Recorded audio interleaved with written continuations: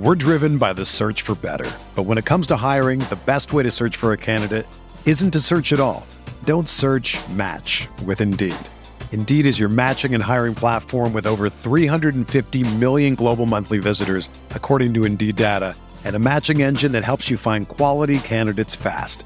Ditch the busy work. Use Indeed for scheduling, screening, and messaging so you can connect with candidates faster. Leveraging over 140 million qualifications and preferences every day, Indeed's matching engine is constantly learning from your preferences, so the more you use Indeed, the better it gets. Join more than 3.5 million businesses worldwide that use Indeed to hire great talent fast. And listeners of this show will get a $75 sponsored job credit to get your jobs more visibility at Indeed.com/Blue Wire. Just go to Indeed.com/Blue Wire right now and support our show by saying that you heard about Indeed on this podcast. That's Indeed.com/Blue Wire. Terms and conditions apply. Need to hire? You need Indeed. Ready, down, put. This is the Bear Report Podcast with Zach Pearson and Aaron Leming. Providing extensive coverage of the Chicago Bears. Go Bears! Presented by Blue Wire Pods. And now, here are your hosts, Zach Pearson and Aaron Leming. What's up, Bears fans? Welcome to another edition of the Bear Report Podcast. Week 9 is in the books, at least for the Chicago Bears, just a little Monday Night Football game. And we're looking forward here to Week 10 on a short week. The Chicago Bears, Carolina Panthers, prime time, Thursday night on Amazon Prime. A thrilling prime time game. Actually, the whole slate of Week 10 is quote-unquote pretty bad for primetime games. We're here to break down the Bears' latest loss as they are now 2-7, falling on the road to the New Orleans Saints 24-17 on Sunday, preview a big tank game on Thursday, and also give our thoughts on the latest around the team, including a big trade that they made last week. I'm your host, Zach Pearson. Let's bring in my co-host, Aaron Leming. And Aaron, as I mentioned, man, short turnaround this week. They got the Panthers on prime time. And, it's maybe not exciting for the rest of the country. Al Michaels is probably not excited. However, it's a pretty big game here in Chicago in terms of the tank.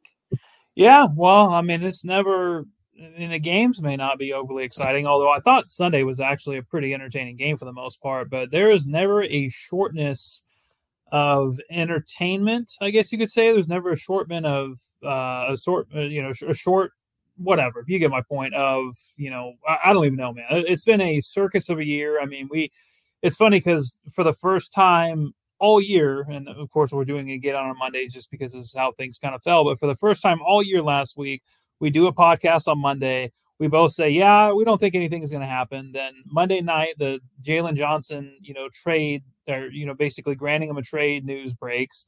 Tuesday morning, David Walker gets fired, the running back coach. And then Tuesday afternoon, they trade for Montez Sweat, and, Jalen Johnson doesn't go anywhere. And then, oh, by the way, they still have a game on Sunday. So, yeah, man, I mean, it's been an interesting week. They're 2-7 going into, like you said, a pretty big game in terms of, when you're looking at draft positioning. I don't know about you, and I don't know how much time you've spent kind of dissecting, where everything is in the draft order right now. But I feel pretty confident, and I'm going to say this, and it's all going to blow up my face, but I feel pretty confident that the teams that are currently projected in the top 5 right now are going to be the teams that end up in the top 5. Because I think with these 3-win teams, even a team like Green Bay or even the Rams, like the Rams will get back Matthew Stafford probably within the next, few weeks. I think they have a bye this week. The Packers have some very winnable games on their schedule, including the New York Giants, who just lost Daniel Jones for the year, and Tyrod Taylor's on IR for at least the next 3 games. So they're going to be starting Tommy DeVito and or Matt Barkley. So, I mean, I think that we can feel relatively confident when we're looking at the draft, the draft projections right now to say the Bears 2 picks with Carolina and the Bears, Arizona, the New England Patriots, who I think are on the outside of that looking in terms of, probably going to be the 5th pick. And then obviously, like we pointed out, the Giants, who are, 2 wins, and I don't know that they're going to have another win on the schedule unless Tyrod Taylor comes back and starts lighting things up. So yeah, this is big because I mean, really what this comes down to, I mean, I know that there's going to be some people who are going to listen to this and roll their eyes and be like, why the hell are you talking the draft in week 10? But the reality of it is the Bears are 2-7. The Carolina Panthers are 1-7. And had the Panthers lost 2 weeks ago to Houston, when Houston had that down offensive week, I think we'd be talking about a benefit of, possibly the Bears losing the game and kind of evening things out. Cause then at that point, Carolina would be sitting exactly where they are right now, except a week later. But since Carolina has that 1 win and Arizona is getting back Kyler Murray, but again, there's not going to be a whole lot of wins within these top 5 teams. I think it makes the most sense for the Bears to win the game and to keep Carolina at that 1 win and hope that, they end up with as high as pick as possible, because it feels like the Bears have more winnable games down the stretch than Carolina does at this point. Yeah, I'm with you. It's definitely a game that the Bears should win, especially if Justin Fields plays. But it's definitely in their best interest for them to win, because just looking at the Panthers schedule, so you have the Bears, they turn around, they have the Cowboys at home. Dallas should win that game. They have a road game at Tennessee. Tennessee not a tough opponent. It is a road game. Tennessee is probably better than Carolina. They have to go at Tampa Bay for a divisional game on the road. Another divisional game against New Orleans before returning home to face the Atlanta Falcons on December 17th. And I mean, just that stretch alone, honestly, the only winnable games, maybe they could upset Tennessee, maybe. I mean, that's probably in doubt, but the Falcons at home is in my eyes a winnable game. If you want to chalk that one up, that's a 1. And then they host the Packers, they play at Jacksonville, and they host the Buccaneers. So at maximum, counting this game, they might have 2-3 winnable games, and I don't even think it's really that many. I mean, I think realistically, Carolina, if they lose Thursday, they're probably going to win 1 more at best, 1 or 2 more at best the rest of the way. So yeah, I do agree. You look at this top 5, right now after week 9, and obviously we have the Jets and Chargers playing tonight as we're recording this. But yeah, Arizona's 1-8. They're supposed to be getting Kyler Murray back. I think they'll probably win another game. But yeah, the Panthers are right there. The Bears are right there at number 3. The Giants, honestly, I agree with you, are the team I'm worried about. They're starting Tommy DeVito. They can't complete any passes. Their run game is going to wear down, especially with Barkley. I think New England will probably get another win. But yeah, the Giants going to be a team that's going to need a quarterback. New England's going to be a team that's going to need a quarterback. The Rams need a quarterback. I do think the Packers and Buccaneers will be in play for one. Denver. And right there, that's your top 9. So yeah, it's going to be interesting how that kind of plays out. But I mean, the Bears right now are in good shape to get one of those top 3 picks.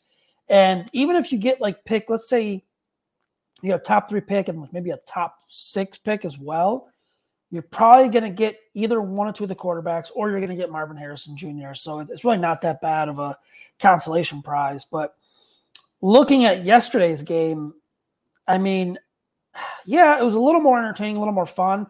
I do think the defense is playing better. But man, the turnovers killed the Bears. Tyson Bagent flashed some moments where, we saw the potential to, move the ball down the field a little bit on drives, not necessarily taking deep shots or anything like that. But we also saw the bad. He was baited into some bad throws as well. And, it's just, it's one of those games where the defense gives them a chance to win the game. Felt like the Saints were giving them chances to win the game at the end. And, it is what it is. It's an undrafted rookie quarterback making his 3rd start, not being able to get it done when, it counted the most. Yeah, well, and just before we move on to the game, I feel like it's worth noting that the Giants are kind of a big key in this whole draft thing, not just because they're terrible, but looking at their final 8 games of the season, they play the Commanders, who are 4-5, the Patriots, who are 2-7, the Packers, who are 3-5, and then they play the Rams, who are 3-6. So, I mean, hypothetically, let's just say they lose all of those games. That's basically giving all the teams that are directly in, I guess you could say behind the Bears in terms of, like a little bit more wins. That would give those teams, or the Bears, a little bit more of a cushion over those teams, and then also give the Patriots at least one more win. So it's definitely worth keeping in mind. But kind of, transitioning back into the game yesterday, I mean, it's just it cracks me up because, again, we haven't talked since last week happened. And of course, Matt Eberflus comes out and says the team's culture is great.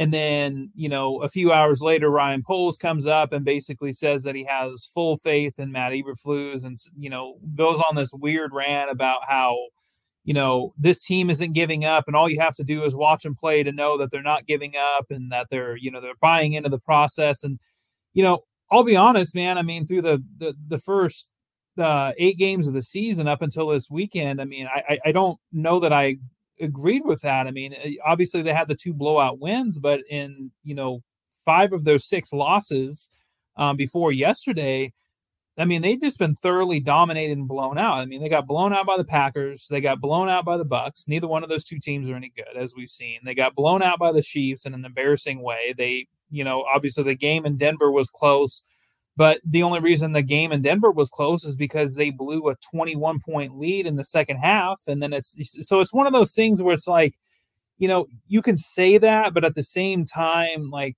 no, they've had a lot of really bad losses. And then you go to yesterday, and while they turned the ball over 5 times and there were a lot of penalties, somehow, some way, they were leading the majority of that game. And even when they got down, when they were down 24-17, which ended up being the final score, they had multiple chances to come in and get the win, or at least get the game tied up and whatever else, and they couldn't do it. And I'm sure part of that speaks to the fact that obviously the Saints aren't a very good team. Derek Carr has not been the same quarterback this year, but I guess I at least have to hand it to him, the fact that it was an entertaining game for all but the last 2 minutes when the Saints basically were able to run out the clock or whatever. But I mean, for the majority of the game, they were not only in it, but I mean, they were really competitive, especially considering they gave up those 5 turnovers. We're driven by the search for better. But when it comes to hiring, the best way to search for a candidate isn't to search at all. Don't search, match with Indeed. Indeed is your matching and hiring platform with over 350 million global monthly visitors, according to Indeed data, and a matching engine that helps you find quality candidates fast. Ditch the busy work. Use Indeed for scheduling, screening, and messaging so you can connect with candidates faster. Leveraging over 140 million qualifications and preferences every day, Indeed's matching engine is constantly learning from your preferences, so the more you use Indeed, the better it gets. Join more than 3.5 million businesses worldwide that use Indeed to hire great talent fast. And listeners of this show will get a $75 sponsored job credit to get your jobs more visibility at Indeed.com/Blue Wire.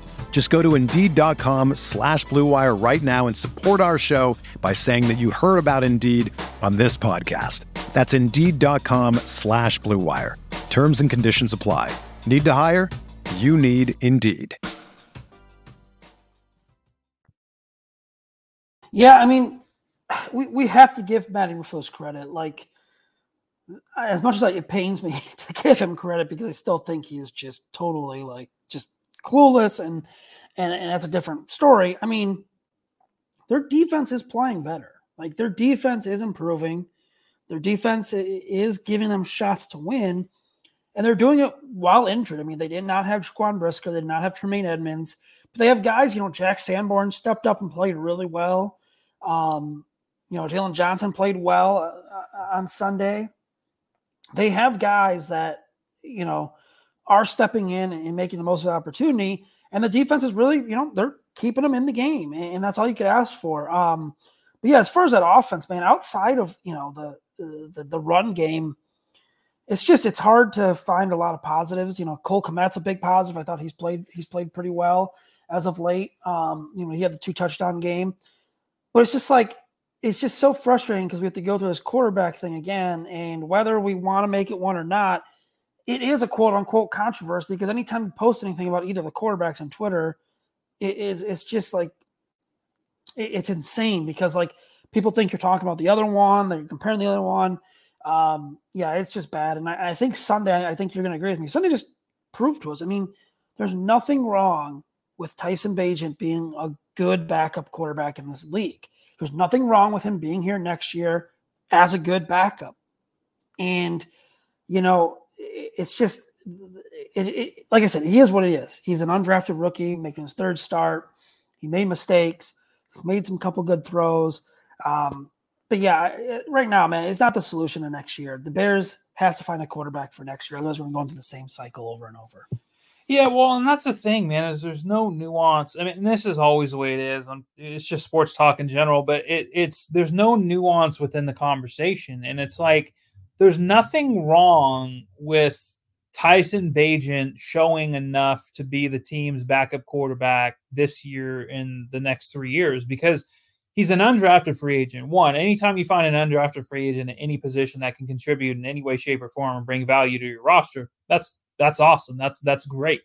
But I mean, you're talking about a backup quarterback where you're basically, I mean, in 2024 and 2025, you're going to be paying him less than a combined $2 million to be that guy. I mean, just keep in mind, I mean, they just gave PJ Walker, it was a 2-year, $4 million deal. And obviously $2 of that million just flew out the window when they cut him at the end of training camp. So, and that's on the lower end of a backup scale. I mean, usually good quality backup quarterbacks are getting anywhere from, $4 to $6 to $7 million a year. I think Trubisky's making $6 or $7 million a year to be the backup in Pittsburgh. So there's a lot of value in that. And I understand people saying, okay, well, he's only started 3 games. We don't know what he is yet and blah, blah. And it's like, yeah, that's fine. But I mean, at the same time, like, people keep trying to compare that to Justin Fields at that point. It's like, okay, but the thing is, Justin Fields was, a surefire first-round pick. Many people felt that he should have been the second quarterback taken at number 2 overall. Like, even so, like, he was taken at number 11 overall. The Bears traded up for him.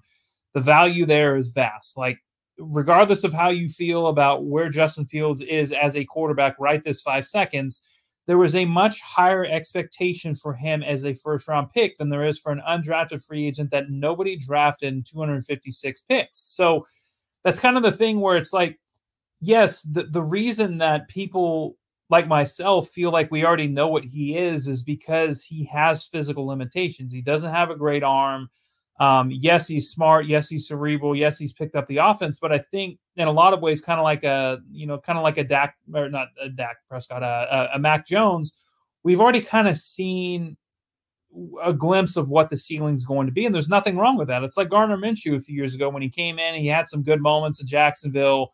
Then everybody was wondering, like, what are they going to do with him? And then obviously they took Trevor Lawrence, and next thing you know, Gardner Minshew, gets traded, and he's bounced around a little bit. He's with Philly, and now he's with Indianapolis. Like, he's a quality backup quarterback that can come in and start a few games if you need. But even with Gardner Minshew, I mean, you look at that game yesterday in Carolina, they went 27-13 or 14, I think. Yeah, it was 27-14. But the only reason that they scored 27 points is because Kenny Moore had 2 pick sixes. And it's like, you look at Gardner Minshew, he didn't throw for 200 yards. Like, there's a limit and a ceiling to these guys when they have physical limitations and especially arm limitations. There's nothing wrong with that. I don't think there's anything wrong with saying, hey, this guy has a future as a backup quarterback. We want to see more of him. But at the same time, also realizing that there's 8 games left in this season. We don't know if Justin Fields is going to play on Thursday. The injury report got released as we were recording it. He's limited again. I know it's a projection, but at this point in time, the fact that he's only limited tells me that there's probably not a great chance that he plays on Thursday. I guess we'll see. But I mean, let's just say he doesn't play on Thursday. You got 7 games to complete the rest of this evaluation in a year that he ends up missing 4 games and has been up and down. Like, you need all 7 of those games. Even if the Bears have already said, hey, we're keeping Ryan Poles, and Ryan Poles says this guy is not my quarterback, regardless of if they pick 1, 2, or 5. Like, he's not going to be their quarterback. They're going to figure something else out and go from there. Even if that's the case, you still need these last 7 games to kind of showcase him, whether you're keeping him or whether you're trading him in the offseason. Like, these next 7 games are important. Like, I get people want to see more Tyson Bagent, but at the same time, as a backup quarterback, I mean, let's just be honest with ourselves. I mean, if Justin Fields isn't the quarterback in 2024 of the Bears, which I think is trending much more likely as each week goes on, it's going to be either a rookie quarterback or they're going to swing a deal for a Kyler Murray or something along those lines. Like, it's not going to be Tyson Bagent. They're not going to roll into 2024 with Tyson Bagent as their starting quarterback. I'm sorry to anybody who thinks that's shocking news or they don't agree. I can promise you right now that Tyson Bagent is not going to be the week 1 starter going in with a plan of him being the future quarterback. It's just not going to happen. That's just where the ceiling's at. Yeah, that's literally 0% chance. I mean, that would not make any sense at all. Speaking of Ryan Poles and in the future of this franchise, Aaron, the Bears made, what you can call an interesting move the other day after we recorded. You can also say it was a smart move. They traded for Montez Sweat, gave up a 2nd-round pick, to Washington, got a pass rusher. They really needed a pass rusher. They needed one last year. They needed one this season. They went out and got one. As soon as it happened, a lot of dumb tweets from even the national media, and a lot of them, I believe it was Andrew Brandt had a couple, Michael Lombardi had a couple. Shockingly, they're deleted now, criticizing the move. And I think there is, in a way, you can criticize the move in terms of a 2nd-round pick. I totally understand that. It's the 2nd straight year that they've given up the most draft capital for a move in the NFL. The first one didn't work out. That has nothing to do with this one. Chase Claypool and Montez Sweat are totally different players. I get it. But the narrative of, well, you could have just got him in free agency in the first place and saved the 2nd-round pick. I have no idea where that came from. I have no idea why so many people latched on to that. It is crazy to me that people can say that. Number one, I don't know the number. I'm guessing it's really, really low. How many edge rushers, pass rushers like that, of that caliber, let's say top 20, top 25 range, actually hit the free agent market, open market? It's not a lot each year. It's very, very, very, very minimum. There's a reason why teams trade for him. The second thing, there were other teams interested in him. Atlanta swings a deal for him. They sign him to a long-term deal. He's not hitting free agency. And then you have like these aggregator accounts, and this is a big reason why. I know you watch the live streams. A lot of people we know watch the live streams. This is one of the biggest reasons why the Bears should never live stream their press conferences. So you get quotes taken out of context of, Montez Sweat did say, he's going to, I forgot the exact quote was, but he wants to check his surroundings or whatever before doing a deal. But if you go back in that press conference, he says he doesn't handle any of the negotiations. His agent's doing all that work. The Bears not getting a deal done for him was a very, very, very, very unlikely scenario. And they got a deal done with him. And now it's like everyone wants to double down on these stupid takes. To me, man, it was just so frustrating. It made no sense at all, that the takes that were coming out. But my overall point is the Bears got a deal done. They got a 4-year extension. They paid him a lot of money. They paid him big bucks to be a premier pass rusher in this league. And, while the Bears didn't get any sacks on Sunday against the Saints, Sweat still had, I think he led the team with like 4 pressures. And then I think he had like a 16% pressure rate. And there was a 2.73 second average time to pressure, according to Courtney Cronin. And he only had 25 pass rushes. That's not bad. To me, it's an immediate upgrade. For the ones who work hard to ensure their crew can always go the extra mile, and the ones who get in early so everyone can go home on time, there's Grainger, offering professional-grade supplies backed by product experts so you can quickly and easily find what you need. Plus, you can count on access to a committed team ready to go the extra mile for you. Call, click Grainger.com, or just stop by. Grainger, for the ones who get it done.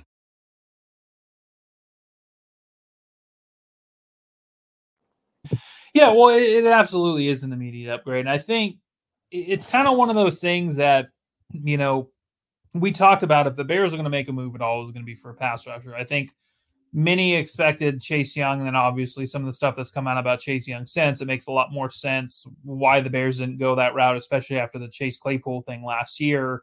But, and let me say this about that point. I don't mean to cut you off there, but like the 49ers have the luxury to take a chance on someone like Chase Young. The Bears do not have that luxury. Well, they also have multiple comp picks too that the Bears don't have in the third round. So, I mean, that's basically a fourth round pick for Chase Young. And I understand people's, it's like, but the problem is that there's so much recency bias within NFL, within the NFL and within its takes and stuff like that. It's like, dude, going into this year, a lot of people thought a fourth or fifth round pick could get Chase Young from Washington. And then all of a sudden it's, well, the Bears should have made that move. It's like, well, I mean, yeah, sure. But I mean, Chase Young has been a better overall pass rusher this year, but it's this year. I mean, we're not even at that point where we weren't even talking a half a season yet. So I don't know, man. It's one of those things where so here's the thing. I completely understand the move. I think it makes sense because like you pointed out, okay, like you just got done talking about, these level of pass rushers that hit the market. So I'm just going to give you some names, and we'll keep Montez Sweat's name off the list just because obviously he signed an extension. Danielle Hunter, Brian Burns, Josh Allen, Chase Young, Zadarius Smith, Bryce Huff, Josh Uche, Carl Lawson, and I guess you could put Marcus Davenport on that list, would be the top free agent edge rushers from that group. Tell you right now, Brian Burns isn't hitting the open market. I can also feel pretty confident saying that Josh Allen in Jacksonville, considering he was I think he was like a top 5 pick, he's not going to hit the free agent market. So really you're more talking about Danielle Hunter, who's going to be in his 30s when that, by the time that he hits free agency. Chase Young, which we already know some of the issues with. Darius Smith's already in his 30s. He's been a good player, but he's also had some injury issues. Bryce Huff and Josh Uche are two players right there who, yes, they have put up some pretty good sack numbers, but at the same time, they're part-time, kind of like, Yannick Ngakoue type pass rushers, and Marcus Davenport hasn't stayed healthy. So I think the biggest key out of this, like you pointed out, is, this is really what it comes down to, is, yes, the Bears could have waited until free agency and taken their chances, okay? But Atlanta, I mean, this has been reported multiple places. Atlanta had a deal in place for Sweat. And basically what the deal was is it was going to be a conditional third-round pick that would turn into a second-round pick if they could get a deal done. Obviously, if the Bears could get a deal done, considering, he wanted to go back home and play for, Atlanta, then obviously Atlanta was going to be able to get the deal done. It may have been a little bit cheaper, whatever. He was never going to hit the free agent market because here's the thing. Washington could have very easily have tagged him and said, okay, well, we don't know if we want him, but we're going to go ahead and tag him, and then we're going to shop him around again and see what we can get. And it would have been the same exact thing over and over again. So it's like these takes, they don't make a lot of sense. There's not a lot of logic. Now, here's my thing. Like if you don't like the move, if you say the Bears, they're 2-7, they just made a similar move last year. They need all the draft capital that they can get. This move didn't make any sense. Okay. Yeah. You definitely have a point. I mean, obviously the Bears need edge rushers, but it is what it is. My biggest critique of this was the fact that Jeremy Fowler from ESPN reported the day after the trade that the Bears had absolutely zero extension talks prior to making the trade. Now, to me, I still think it's a bad process if that was truly the case. Now, I'm not saying that was truly the case because obviously they got a deal done pretty quickly, and maybe it was a little bit of an overpay, but I don't think it was by that much. It's not enough of an overpay to where I think that the Bears just basically said, oh, well, we're screwed. We're just going to throw as much money at him as possible to get him to sign. If that was the case, I do think that is a bad process just because you can't make a trade for a player with a high second round pick on an expiring contract at 2-7 and just hope things work out. So that would be my only real critique. Outside of that, I mean, I completely understand it. I think honestly, my bigger issue right now is what is going on with the Jalen Johnson situation? Because Jalen Johnson, once again, he gave up one catch for 2 yards yesterday. Okay. This guy has been locked down all year. Yes, health is a concern. Yes, consistency going back outside of this year has been a little bit of a concern. But I think that when you're looking at him, the quality, the caliber of player he is, I don't know. I mean, am I crazy? I don't think the Trevon Diggs deal, considering it's basically a 3-year deal, like when you actually look at it, I know it was a 5-year deal at $19 million a year, but when you actually look at the money in it, it's only really a 3-year deal.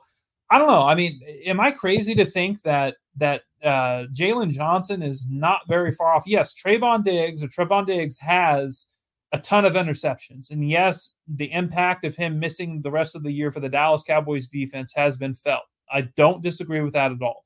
But I think when you look at actual coverage numbers and you look at what Jalen Johnson does as a cover corner, even though he doesn't get interceptions, I think that you can make an argument that he has similar value to a guy like Trevon Diggs, who gambles more. Yes, he has more interceptions, but he's not as good in coverage.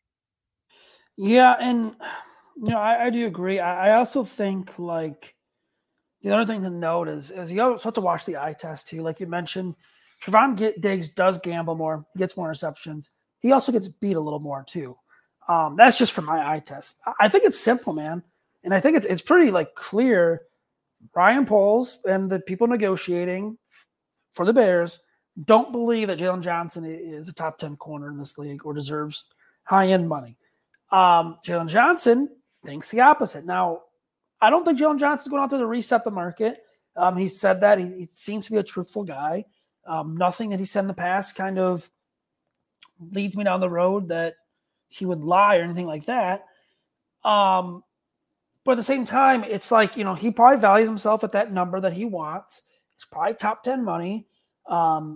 He has his reasons why. He's stated them out in public. He does not take those gambles. He does not take those chances. Teams do not throw his way often.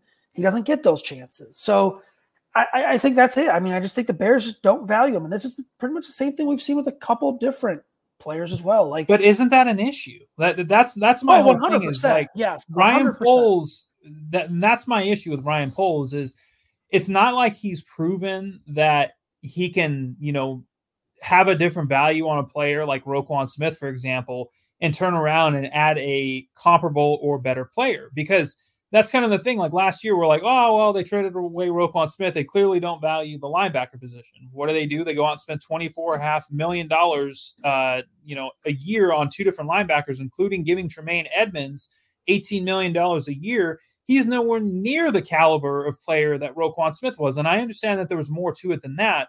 But my concern is that if you don't value him that way, then why are you asking for a second-round pick in return for a corner that's going to be a free agent in 9 games? Well, not even. It was late first. That's what he said. A late first or an early second. It's like, so if you have that valuation on a corner, which is a high value position in the NFL, then what the hell are we doing?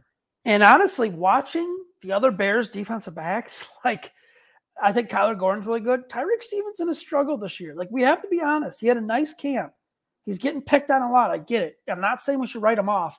He's really struggled. Are we confident that he's going to be a Jalen Johnson type player in the future? I don't think we can say that. And, it's just, I'm with you, man. There's something wrong with the negotiations. Now, is it Ryan Poles? Is it people helping him in the negotiation stages? I don't know, man, but it's like there is a little concern because the only extension outside of Montez Sweat, but the only extension they've had homegrown talent has been Cole Kmet.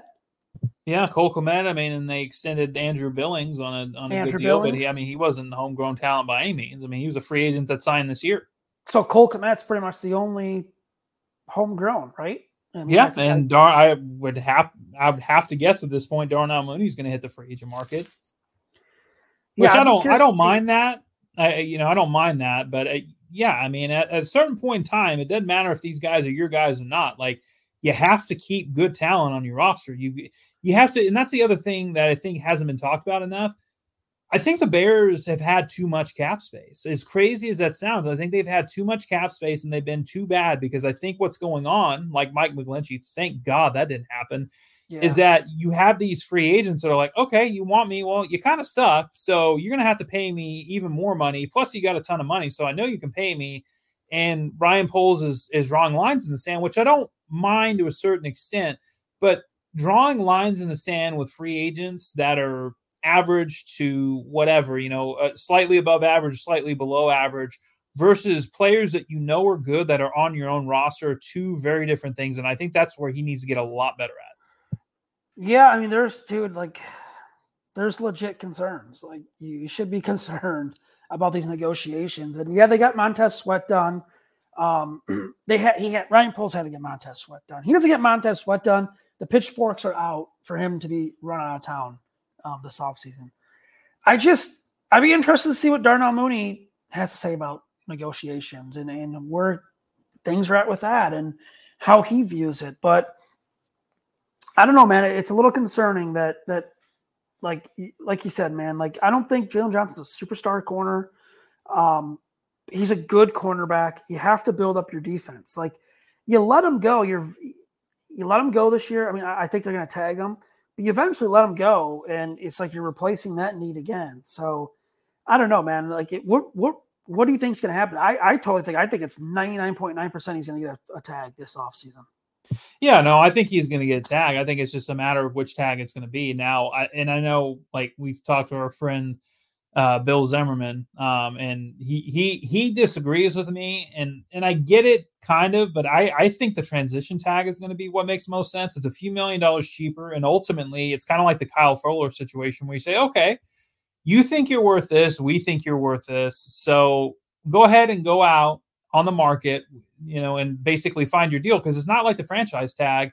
And where basically if a team signs you, they owe, and the Bears don't match a contract, like they owe the Bears draft picks. Like, that won't be the situation. It'll be simply like, this is the contract we're going to give them. You're either going to match it, whether you like the structure, whether you're comfortable with it or you're not. And if you don't like him, then you lose him for free. And if you like it, then you have a contract like Kyle Fuller. So there's obviously some risk involved, just because, like the Packers love to do, they do low guarantees, but the way that they structure their contracts, it's the actual true guarantee ends up being much more than what it looks like. And the contract ends up dragging on, which is why the Packers have had so many cap issues over the last few years, because of them consistently kicking the can down the road because the cap hit grows. But, it's one of those things where, at some point in time, you've either got to get closer on value and respect the fact that, a player may be overvaluing themselves or whatever. But at the same time, like, what are you going to do? You're going to replace them in free agency, and you're going to go out and you're going to overpay for a lesser talent. I mean, let's just look at, I've got it up, so we might as well bring it up. In terms of the free agent talent, next year at cornerback, AJ Terrell, Jalen Johnson, Stephon Gilmore, who's already in his 30s, Adoree Jackson, who's okay, Kendall Fuller, who's getting close to 30 and is more of a nickel than he is anything else, Kenny Moore is another nickel, Chidobe Awuzie, another nickel, L'Jarius Sneed, Rocky Sin, Steven Nelson, Sean Murphy Bunting, another nickel. Dude, like, so you're basically, if you let Jalen Johnson walk, like, you're not going to get as good of a player, and you're probably going to end up paying him close to the same amount of money. Let's not make this another Roquan Smith situation, except you won't get anything for him. I don't know. I don't care who the defensive coordinator is next year. I think Jalen Johnson is a guy that can basically play, whether you want him to play zone or man. I think that he's maybe not that top end lockdown number one corner, but I definitely think he's a number one corner. And I still think at 24 years old, he's ascending. I mean, really, the biggest issue that I have with Jalen Johnson is availability. But luckily, these haven't been season-ending injuries. It's been nagging injuries. He misses a few games. He comes back, whatever it is. But I still think, if the price tag's $19 million a year, that's not going to look that bad in 2 or 3 years with the way the cap keeps rising. Yeah, I would not be in favor of the transition tag. I don't think that would be smart from Ryan Poles. I don't know. I guess we'd learn a lot about Ryan Poles, right? Like, if they did use a transition tag on him, like if he's forced to make a move and a decision, or forced to make a decision on Jalen Johnson that way, we're kind of going to learn a little bit more how Ryan Poles wants to operate. And I don't know, man. Like, I thought I understood at the time. The Roquan Smith deal just keeps standing out to me. Like, it's over. I get it. But, like, man, I'd love to have that linebacker in our defense right now, especially watching Tremaine Edmonds struggle out there. Like, dude, we watched Jack Sanborn play a really good game on Sunday. And how much is Jack Sanborn getting paid? Dude, like, well, it's less than $1 million, and it's like $700,000. Jack Sanborn played better yesterday than Tremaine Edmonds has looked all year. Yeah, and that's disappointing. Like I thought the same thing for TJ Edwards, but I think TJ Edwards is getting better and better as the weeks go on. I think Edwards has played exactly where his contract was. I know like a lot of projections had him in like the 12, 13, $14 million range. I think it felt like a steal at the time, but now watching him play, he's obviously got some limitations. I think he's playing exactly where his contract value is. I don't have any issue with that. I don't have any issue with him at all. I think, frankly, I think him and Sanborn would be fine. I did have a little – at the start of the season, I was a little disappointed in Edwards. I probably had a little higher expectations. I do think the tackling is a little bit of a concern still, but I do think he's played better, and he's living up to that contract. But you're right, dude. Like, the Tremaine Edmonds contract looks really bad right now, and it's hard, man. You let a linebacker like Roquan Smith walk, and you then go and spend money on a linebacker, and this is the result when you have Jack Sanborn sitting there, who is, I wasn't as high on him as a lot of people were, and Bears Twitter was throughout the offseason. He's played better than I've given him credit for. So, yeah, I don't know, man. It's like I said, we're going to learn a lot about Ryan Poles this offseason, like a lot. There's going to be a lot of key decisions to make. He's going to have a lot of cap space. He's going to have 2 first-round picks, probably a top 2 to 3 pick. There's a lot we're going to learn from him. And I don't know, man. I feel like it's not even going to – I feel like it can't be an in-between year. Like, you can't just have like, oh, yeah, Ryan Poles, this was just a down-the-middle offseason. I think it's either going to be really good or really bad. I think it has to be one of those two. I just – the state of this franchise how it's going, I just don't think there's any in between there. And maybe that's being a little, not harsh, but a little, high expectations. That's how I think it is. And, there's talk of Matt Eberflus potentially saving his job. I don't see that, man. I think he's dead in the water. I think there's no saving him unless they win out and make the playoffs, which is not happening. It's crazy. Cause like even today, man, what he said to, Nicholas Moreno from CHGO, asked him about Tyson Bagent playing more in the pocket in this game, or I believe that was a question. That answer that he gave, just word salad, throw up. I read that on Twitter, X, whatever, and I still can't wrap my brain around it. And for those listening, go look at this tweet. It is just, it's insane, man. And it's the same stuff. There's no accountability. There's no explanations. There's just no coaching putting the players in a better situation. I think it's over. I think it's done. It should be done. And if they didn't have 2 coaches now leave for reasons that they shouldn't be leaving, you know what I mean? Like, that should not be happening around the building, whatever was going on. That's just inexcusable. And then to say your culture is great. I mean, we touched on it a little bit, but like that press conference on, what was it, Wednesday, flat out embarrassing, just flat out. That's the state of the Chicago Bears right now. Just embarrassing. That embodied everything right there. It's pathetic, man. Yeah, I thought Ryan Poles did a really good job. But I thought Matt Eberflus, dude, he was drowning, like straight up drowning. Like he, and that's he ended his opening statement and looked down and said, "Yeah, we're happy about the Montez Sweat trade," and then knew what was coming. That was crazy to me.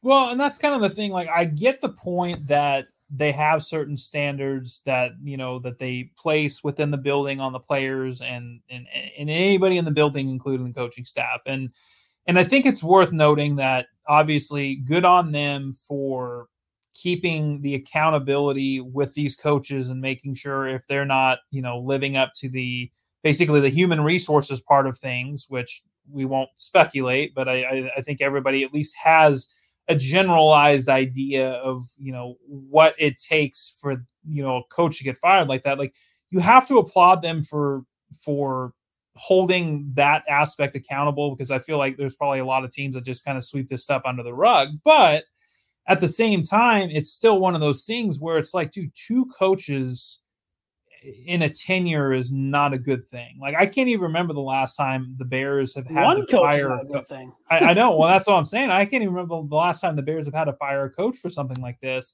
But the fact that 2 of these happened in a month and a half or 2 months or whatever the hell it was, I mean, dude, come on, man. Like, in the sit there, and it's like, I get it. Like, what else is he going to say? But at the same time, like, to sit up there and say our culture is awesome. Like, what the hell are you talking about, dude? You've won 5.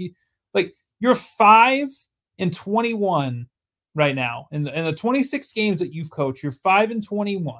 Like, your teams have had a negative 68-point margin, coming off of a win. You've never strung together a winning streak. You've won, again, like, it would take, basically down the stretch in these last 8 games, it would take 4 wins from Matt Eberflus, or 4 or 5. I think it's 4 wins now from Matt Eberflus to not be the losingest coach in Bears history. Like, I mean, I'm sorry, but like, this whole, like, we're getting closer, we're close, we're about to break through. Like, why in the hell would anybody believe that is truly what's going on when any time that you win a game, you turn around the next week and not only do you lose, but you usually look extremely unprepared. Even that game against the Vikings, man, it's like they come out, they blow out the Raiders. You're like, okay, maybe they're turning the corner. Justin Jefferson's out. Like, the Bears have a chance to really get back in this thing, blah, blah, blah, blah. They come out. They look horrific. They beat the Commanders, right? Then they played the Vikings. Was it the Commanders and the Vikings? Yeah, so it's Commanders, Vikings, then Raiders. Okay, see, that's kind of okay. So either way, it's like you come out of that game and it's like you feel great. I mean, either way, they were both blowout wins. Either one of those games are blowout wins, and then to come out the next week and look the way that they did, completely unprepared. And again, like, even going back to last year, like, this team was not very, it wasn't penalized very much. Like, yes, they were shooting themselves in the foot at points, but a lot of that was because they had bad talent on the football field. Like, they've upgraded their talent. This team should have been considerably better, and yet they're considerably worse in the penalty department. They're still making the same damn mistakes. The coaching's not getting any better. Like, there is absolutely nothing, honestly, there's absolutely nothing that you can point to say, yeah, this thing is heading in the right direction. And I understand Ryan Poles is going to say what Ryan Poles is going to say. And, Matt Eberflus is not going to be like, yeah, man, I'm in way over my head. Like, I don't know what the hell I'm doing. I just hope I don't get fired at the end of the season. Like, I know he's not going to say that. But to me, it goes, listening to Matt Eberflus talk, it feels like it goes beyond aloofness. Like, we saw a coach in Matt Nagy who knew, like, it was over. Like, that last year, Matt Nagy knew it was over. Like, I mean, he looked like he aged 10 years throughout that season. To me, Matt Eberflus just, I honestly believe that he believes the words that are coming out of his mouth. Like, he thinks that they're 100%. And that's what bothers me is it's like, like, how in the hell can you honestly think that you're this, like, oh, we're 2-2 in our last 4 games? Congratulations, man. You have 5 wins over 26 games to start off your NFL career as a head coach. Like, what the hell are we doing? Drove me crazy. And not only him saying that, but him saying that they were close in another game. Like, they came out flat against the Vikings. Like you said, they were flat. There was no time. I don't know about you. There was absolutely no point in that game after kickoff where I thought the Bears were going to win that game. Absolutely none. And, like, for them to say, yeah, we're 2-2 over the last 4 games, and we almost had another one. Well, you also got steamrolled by the Los Angeles Chargers. The Chargers could have very easily put up 50 on them if they wanted to. Yeah, like, that was the same Chargers team that was struggling. They were, yeah. I mean, come on, dude. Like, come on. It's crazy, man. And, like, dude, like, I mean, you're right. Like, where have they gotten better? You want to hear some crazy stats? 1.3 sacks per game on average, the Bears. Last in the NFL. They, going into week 9 against the Saints, and they committed another one, they had 16 false starts in the offense line, or I think the offense had 16 false starts, which led the NFL. Like, what is going on? Bears fans at Soldier Field in the last 2 seasons have seen 3 wins. They've seen 3 total wins. And 0 divisional wins during this. 0 divisional wins. They watched them beat the 49ers, Texans, and the Raiders. Like, I don't know, man. It's bad. Like it's really, really bad. Yeah, I don't even like it's just for him to stand up there and say that stuff was just, it was wild to me, man. Like, there's got to be a change. I don't understand. I mean, I hope, like, I never want anyone to get fired, but I hope there's no way that George and Kevin Warren and Ryan Poles, even if he's around, look at this and say, oh yeah, we have to, run it back. Like, yeah, I said the defense has played better, but like, dude, they still gave up 24 points. Like, they're still giving up a lot of points. Like, they gave up 24 points. They didn't get a single sack. They didn't get a single turnover. Yep. I mean, yeah, dude, there's nothing really left to say at this point. I mean, just look no further. And I know it's a different sport, and I'm not even a Cubs fan. Look no further than what the Cubs just did today. They go out of left field. Right? They barely miss a play as they go out of left field, realizing they don't have the right manager. What do? They go out and they give Craig Counsell the biggest managerial contract in the history of the sport to lure him away from the Milwaukee Brewers, their division rival. So, balls in your court, George McCaskey. Balls in your court, Kevin Warren. Like, you don't need to go out and get Jim Harbaugh. You don't need to go out and make some splashy move. But I think that at this point in time, I think you need to realize, like, this is not working. They need a new head coach in here. There's no way in hell that they should be trusting this coaching staff to be developing a quarterback next year if that's the route they go either. That would be a giant mistake. Don't bring in any advisors, please. For the love of God. Like, don't bring in an advisor in. I mean, if Kevin Warren can't do the hiring, then what is he here for? Is he really here just for the stadium that still hasn't made any progress? Like, come on. Yeah, I mean, I don't know, man. He doesn't look happy. Like, when they show him in games and stuff, like, looks like it's like, and Ryan Poles, man. It looks like they're aging really quick, and losing in the NFL will do that to you. You'll age. You just, it takes a major toll. Like, it's just, that's how it is. Well, these last 2 seasons have felt like an eternity for me. I know that much. I know, man. Like, we were talking before the show. It's like, we were sitting here like, man, okay, like, we're kind of ready for the season to be over with because I think the offseason is going to be more exciting. And it's time for the Bears to go win the offseason again. Yes, and it's a shame, dude. It's November 6th. When is the last time we've actually had a Bears team sit here and say, like, in start of November, like, yep, they got a legit shot at making a run to the playoffs? Like 2000? I think that was the last time. I mean, you talking about 2020, you mean? Oh, yeah, I'm sorry, not 2020. I'm sorry. Yeah, I was going to say they've had some playoff success. Yeah, no, 2020 has been the last. But even then, I think a lot of us were like, "This ain't gonna. There's no way this is sustainable." I mean, they were pulling games out of. They backed into it too. What'd you say? They backed into the playoffs. Yeah, they did. Well, they backed in the playoffs because Kyler Murray and Cliff Kingsbury crumbled again. So yeah, I don't know, man. I mean, it's at a point where, and I get it, everybody's at different points. Like, my mindset is at this point in time, like, winning does them no good.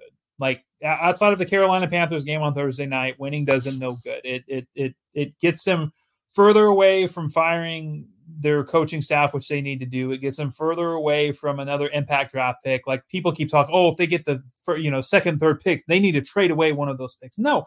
Take the elite talent that's on the board. The Bears have done enough trading around. Take the elite talent that's on the board.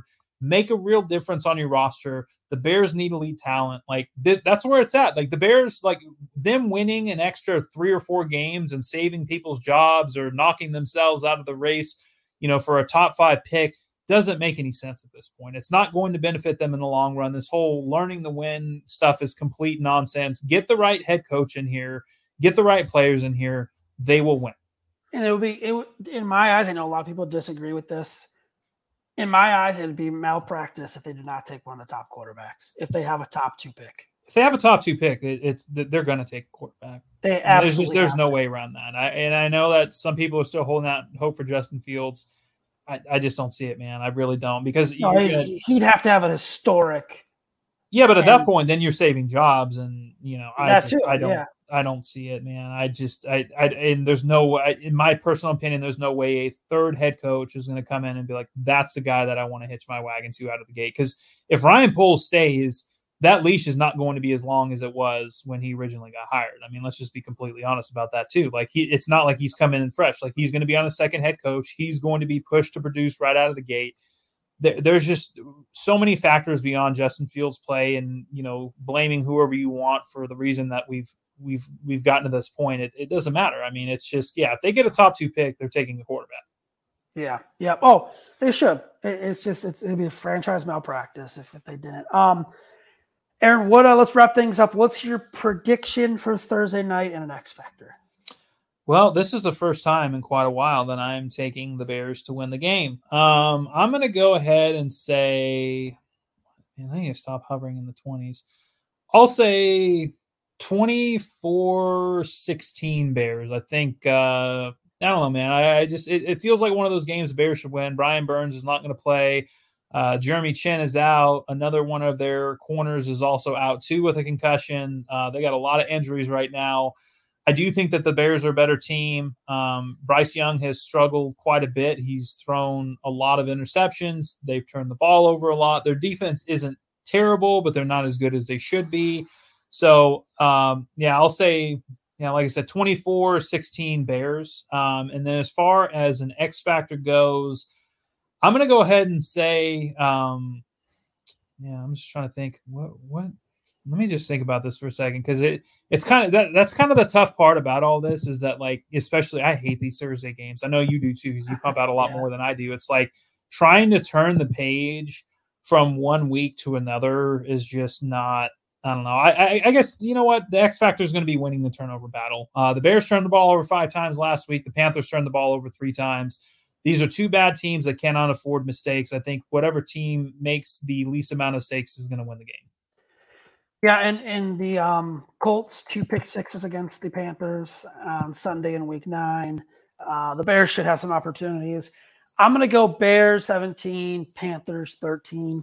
I just think the Bears are the better team, like you said. If Justin Fields plays, I think he'll be a little higher, maybe like 24-30-13.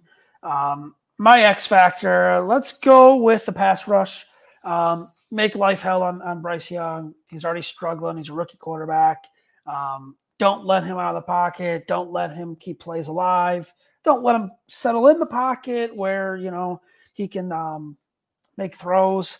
I just think the pass rush will be the biggest X factor in this game. But I do think the Bears are going to win. They're going to keep Carolina at 1 win, which also helps the Chicago Bears draft chances there. Aaron, where can I want to follow you on Twitter? Where can I want to read your work? Yep, you can find me at Aaron Lemming NFL on Twitter, and you can read my work on thebearreport.com. Awesome. You can follow the Bear Report on Twitter at just Bear Report. You can follow me on Twitter at Zach, ZACK_Pearson. Check out our work on bearreport.com. Please rate, review, subscribe on all major podcasting platforms. Helps us, helps picks for polls. Until next week, everyone, please stay healthy. Please stay safe. Enjoy your weekend. The Bears playing on Thursday. Go out and have some fun on Sunday and enjoy all that. Everyone is talking about magnesium. It's all you hear about. But why? What do we know about magnesium? Well, magnesium is the #1 mineral that 75% of Americans are deficient in. If you are a woman over 35, magnesium will help you rediscover balance, energy, and vitality. Magnesium supports more than 300 enzymatic reactions in your body, including those involved in hormonal balance. From functional medicine doctors to mental well-being and female hormone experts, we all know that magnesium is the one mineral to improve all aspects of well-being and health. But which one? Magnesium Breakthrough from Bioptimizers, the trusted choice recommended by leading experts with 7 best-absorbed forms of magnesium to ensure your body receives the support it needs for overall well-being. Go to bioptimizers.com/balance today and use code BALANCE10 for 10% off. Support your journey to wellness at bioptimizers.com/balance. Magnesium Breakthrough from Bioptimizers, your foundation to optimal health and vitality.